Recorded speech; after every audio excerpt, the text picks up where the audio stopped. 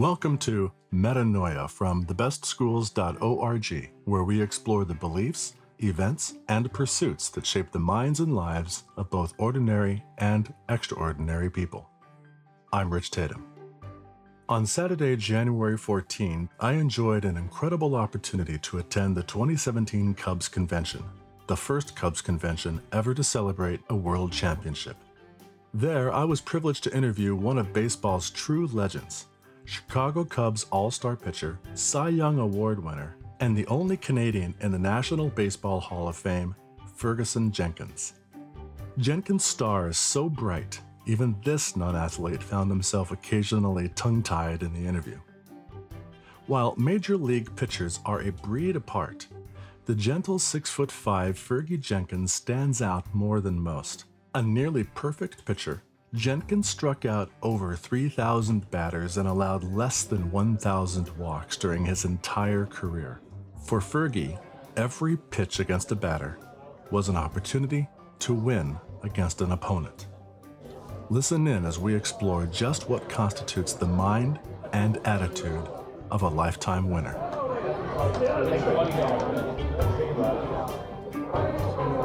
I'm here in lovely frigid downtown Chicago with the inimitable Fergie Jenkins. Your friends and your fans call you Fergie. Definitely, yes. And you really almost need no introduction. You're like royalty in baseball with over 3,000 hits out, with less than 1,000 walks, 7 season wins with over 20 wins. It's incredible, your accomplishments. You're Hall of Famer. You've led the league in a number of stats. But what I'm interested in is what goes into that mindset? What makes a winner? Well, I think it was from 1967 through maybe 82 or 83. I led the league in wins, percentage-wise, and as you said, 3,000 strikeouts. To prepare yourself for a game, a lot of times with a 4-man rotation, you knew if you pitched on a Monday, you were pitching again on Friday. So you could just look at the schedule a lot of times and see what team you were going to face. And I used to keep they call it just a theoretical book on hitters. From spring training through maybe the All-Star break until they started to bring up rookies or bring players up that maybe you might have an injury on a ball club, so they would substitute players. What I tried to do is understand he was a right or left-handed hitter or a switch hitter, what his dominant pitch he liked to hit. If he was a first ball hitter, a hitter that hit deep in the count, or a good breaking ball hitter. And I would have that book and I would check off if Bill Hans was pitching or Kenny Holtzman or whoever the pitcher that pitched before me, I would watch hitting tendencies. Guys that shortened up on the bat, like Rico Cardi with 2 strikes. Right. Guys that Pete Rose took the first pitch every time you were out there pitching against him, Cincinnati, when he was a leadoff hitter back in the 60s. So you were looking for their signature, their style, definitely. Their patterns of habit. Right. And I mean, that's something that a pitcher should learn. You shouldn't have to look in a scouting report, because sometimes scouting reports are not good. Some of them are, some are not. They look at the hitter's tendencies. I looked at their strengths. Right. And I was pitching to my strength, trying to work on their weaknesses. So you were matching strength against strength. A lot of times, yes. Every hitter has a weakness. Maybe late in the count, he chases breaking balls. Maybe late in the count or early in the count, he chases high fastballs. So this was part of what the catcher, whoever I had. Here I had Randy Hundley. Texas, I had Jim Sundberg. Boston, I had Carlton Fisk. And with the Phillies, I had either had Dal Ripple or Corrales, who Corrales and I would play together in the minor leagues, AA, AAA, and in the big leagues. So a lot of times the catchers and yourself would have an understanding how we're going to pitch a certain guy. Right. When the game started, right. If I was able to pitch through the middle innings and maybe get to the 9th, we understood that if we had to get to the top of the lineup again and we had a 1 or 2 run lead, now is the time to not make mistakes, to put runners on. Don't walk anybody, don't give up the extra base hit, and try to make the hitter hit the ball on the ground. I was, especially in Wrigley Field and Fenway Park and even in Texas, ballparks are small. So, and my plaque in Cooperstown, it says, out of my 19 years, which I didn't play 19 years, I played 18 years. 18. I played in hitters' ballparks, 12 of those. I was going to talk about that. So, and the 6 years I played in Texas, we played in a stadium called Turnpike Stadium, right along the Turnpike. Very small ballpark. Had a short porch to left field. Not bad to right, but the thing is that you had to be very careful with the wind factor in Texas. The wind blew across and out to right, and later on, as nighttime really showed up, you had to be careful to left field. In Wrigley Field, you had to be careful all the time. All the time, right? And Fenway, same way. Ball jumped to left field at the wall, 60-foot wall. But you've been quoted as saying that when you step up to pitch against a batter, you always respect the batter. Oh yeah, definitely. I mean, they got to the big leagues similar to what I did, working hard to get there, to get established. And then you looked at the veterans, guys like Mays and Aaron and Tony Oliva. I mean, there were so many guys, Clemente, Cepeda, so many good hitters, Rose, that respect, they're not trying to hurt you, but they're trying to beat you. So the beating part of it is to me, wins and losses. And that's the only way you can tell a pitcher with his strength, how many games he pitches in, and the end result, how many wins he had over the course of a season or the course of his career. I had a pretty good winning percentage against certain ball clubs. I tried to utilize that every time I went out there. The team that traded me, the Philadelphia Phillies, I have an outstanding winning record against their organization. Only because I wasn't mad because I got traded.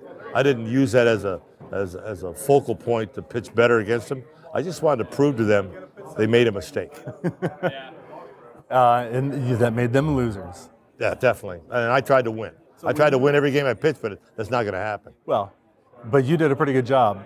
When you step up on the mound and you face down your opponent, the batter is your opponent, what goes through your mind at that point? What frame of mind do you have? What's your mentality? First time I face a hitter, regardless if he's a veteran or a rookie, if I know who he is, I'm trying to get ahead in the count. Stay ahead in the pitcher's count, not the hitter's count. So the pitcher's count it could be 1 ball, 2 strikes. It could be 0-2. It means I'm ahead in the count. So if I fall behind 2-1 or 3-1, now I gotta throw a certain pitch that maybe he likes better than others, because I don't want to walk him. And I always said that walks score 8 or 9 out of 10 times, And the leadoff hitter in an inning scores. You pitch from behind better than many of your teammates knew. Is that what you're talking about? Right. And I had to get even in the count. I didn't like to get to 3-2 because that meant you got to come in, throw a certain pitch. If I got to 3-2, the number one thing is I wasn't going to walk you. Right. Don't look for a walk, because I'm not out there walking you. And I could throw slider, curveball, fastball, even a changeup, 3-2, and throw a strike with it. Because if you're up there to get a walk, you got the wrong pitcher. So there are winners and there are losers, but a lot of contemporary modern culture is giving everybody a trophy for playing. How do you feel about that? You probably didn't raise your kids that way. Well, I try to get them to work hard at whatever they try to accomplish. Right.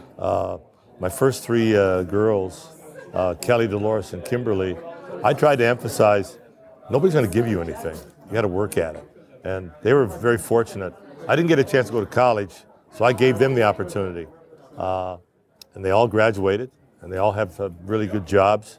And Raymond, my son from my second marriage, he's trying to get his master's degree right now in criminology. He's a pretty smart young man. But the thing was that I had the money because of the fact that there was a good pension plan, thanks to Marvin Miller. Okay, back to winning and losing. Some people believe, or seem to feel, that when they face tragedy that they're losing somehow. And there are very few people that I've read of that have faced the kind of tragedies that you've had to survive. And how do you take a winner's attitude and deal with tragedy? Because you don't feel like you're winning when you're suffering that way, or your family is suffering. Well, I try to stay positive most of the time. I've had as tragedies in my life. Especially I lost my mother early. She was very young to cancer. I lost a wife and a daughter to a car accident. I just think that talking to people, talking to the clergy, my second wife was Catholic, so I had a chance to sit down and talk to a few people of the church. And I'm a devout Baptist. I've always been a Baptist. My mother was a Baptist. I tell people I had to go to church sometimes 3 times on Sunday. I taught Sunday school, I sang in the choir, and my mother wanted to go to church in the evenings. So if I had to play sports on a Sunday, I would try to convince my mother to have my grandmother or someone take her to church, because of the fact that I had to play sports. I just think that, and when I lost my wife and my daughter, I sat in a group session with people that had other tragedies, seeing drownings or fires or car accidents, things like that. And we all have a story in our life. Can't compare. Everyone's tragedy is totally different. Is different, and it's their own. And sitting and listening, having a discussion with other people that have had things like that in their life, I feel their pain too. And I had pain, but I tried to make it positive. When it was done,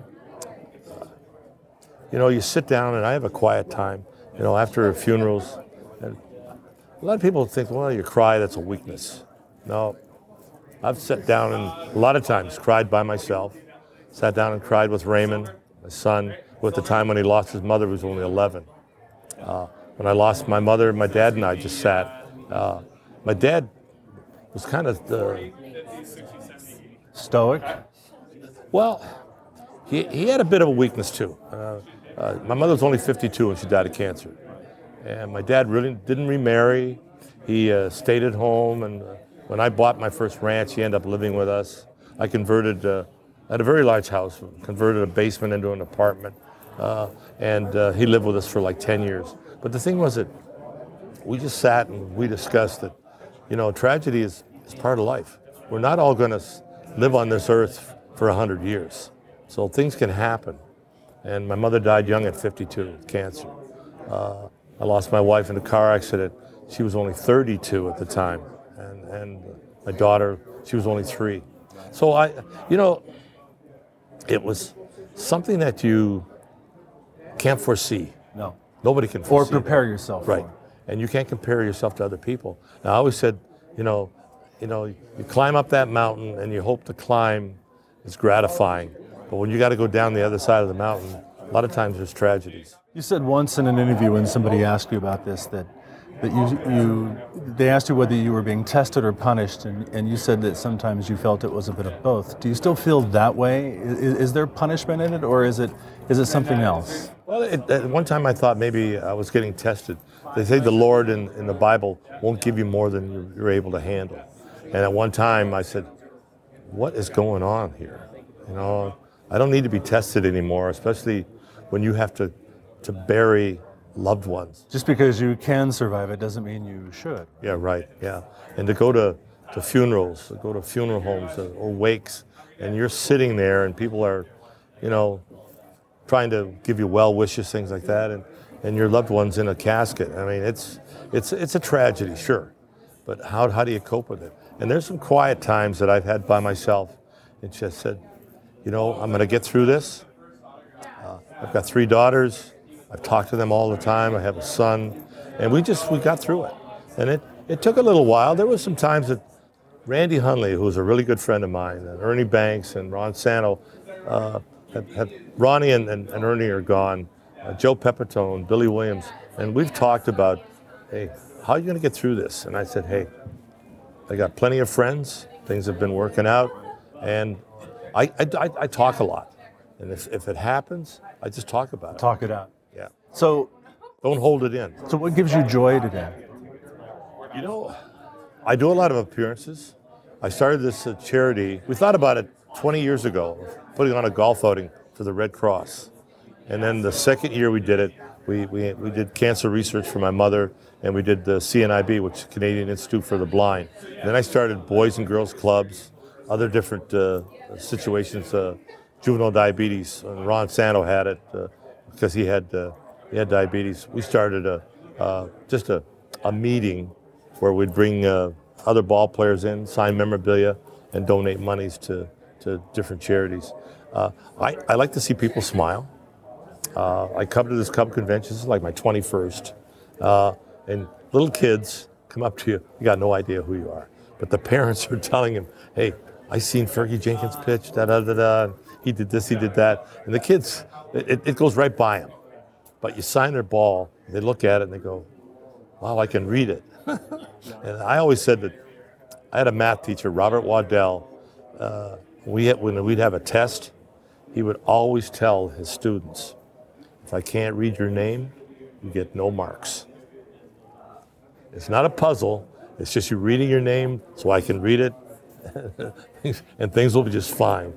But I mean, these situations here now of signing your name, memorabilia, people want it on a bat, they want it on a ball, on a shirt, and you love to see them smile, and they thank you for it, and that's gratification and it's respect. Yeah. So you said you never had a chance to go to college, but I've been told you're a great reader. Yeah, I read a lot of books. What do you like to read? Right now, I probably read a lot of hunting books of how to hunt, how to survive. If I'm out someplace that I haven't hunted before, maybe Colorado, Wyoming, Idaho, wherever, Pennsylvania, I don't get cold. I'm very lucky I don't get cold. I hunt with no gloves sometimes, or the fingertips cut out of the gloves. I've hunted in blizzards, I've hunted in windstorms, and I've had to walk back to my truck. I've been lost only one time. I was hunting up around James Bay, and I got turned around in what they call a pine forest. The trees were really close together, and we were hunting moose. And it had snowed earlier, so I followed some tracks, and all of a sudden the tracks crossed. I followed another track. The sun was in front of me at the beginning, and all of a sudden, boom, the sun's on the side of me. I went, whoa there. So I said, do I follow my tracks back? I said, no. And I didn't have a compass. I just said, the sun's on my right side. I'm going to continue to keep it on my right side, and I'm going to go straight back. And I found a logging road. I was supposed to be back at this logging road at 5 o'clock.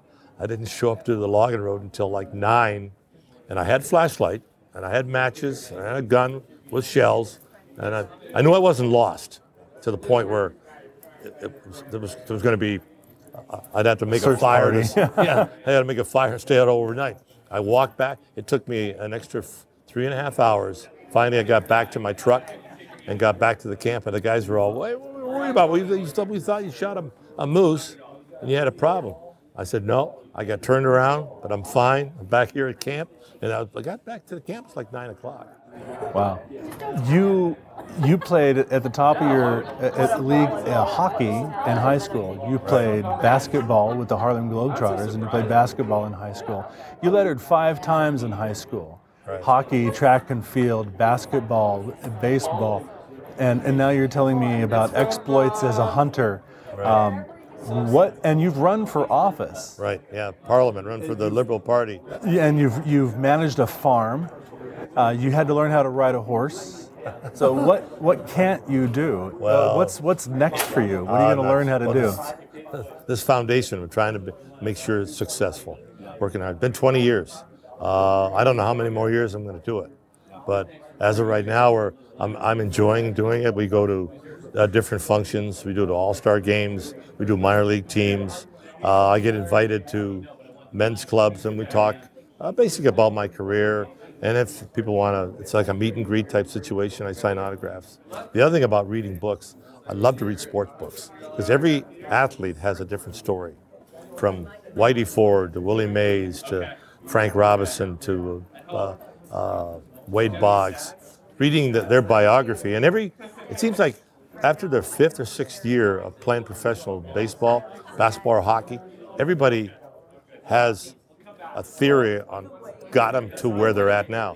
Bobby Hull, Wilt Chamberlain, and I've got all these books, and I've got a lot of them signed by the athletes. I had a chance to meet them maybe at banquets.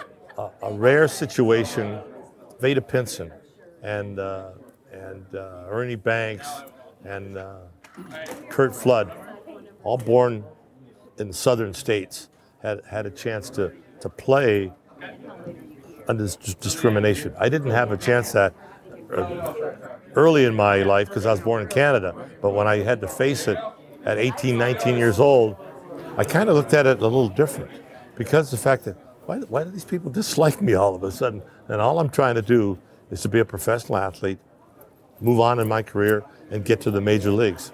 But there's always something that you hear and you say to yourself, this individual doesn't even know me. But that's part of what discrimination is all about. So you speak about the story that every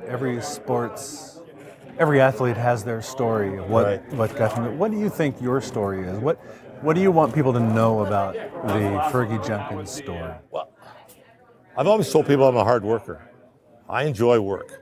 My dad always told me that nobody's going to give you anything, you have to earn it. My mother used to always say, what you start, finish. Yeah. And I tried to have that theory when I pitched a lot of times. Going out there, you're the starting pitcher.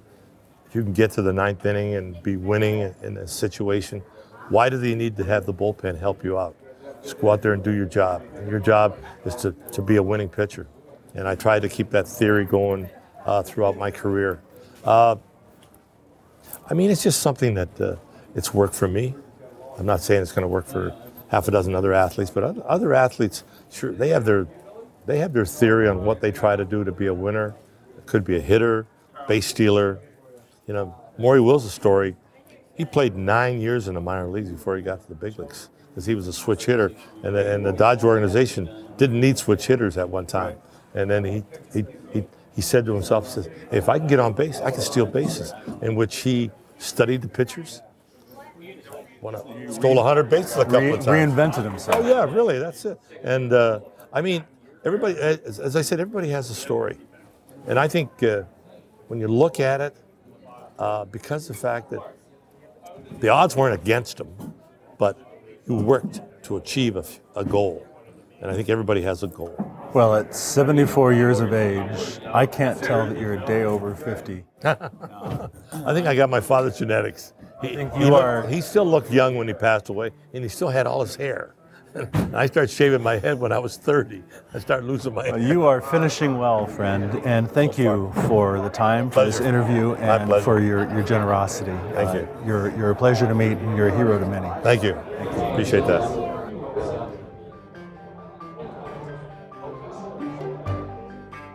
Thank you for listening to this episode of Metanoia. If you have any feedback, please leave comments at our website, thebestschools.org, where you'll find this interview and many others. Also, be sure to subscribe to our feed, leave a review on iTunes, and tell your friends. Thank you.